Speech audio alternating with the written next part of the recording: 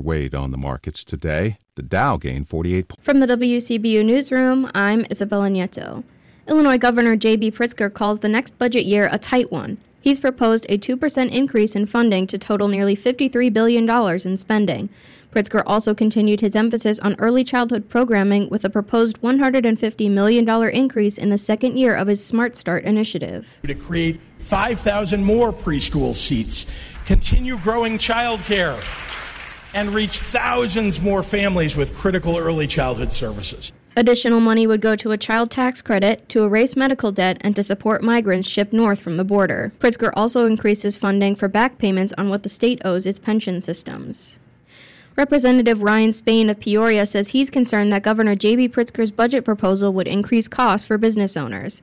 The Republican lawmaker says he wants the budget to facilitate economic growth in downstate Illinois. You can't deliver that by increasing costs to employers in the state of Illinois. And so that's what he has done, whether it's increasing the fees for retailers or keeping businesses from claiming certain tax exemptions. Spain says House Republicans will work with Senate Democrats and the governor's office to make their concerns known.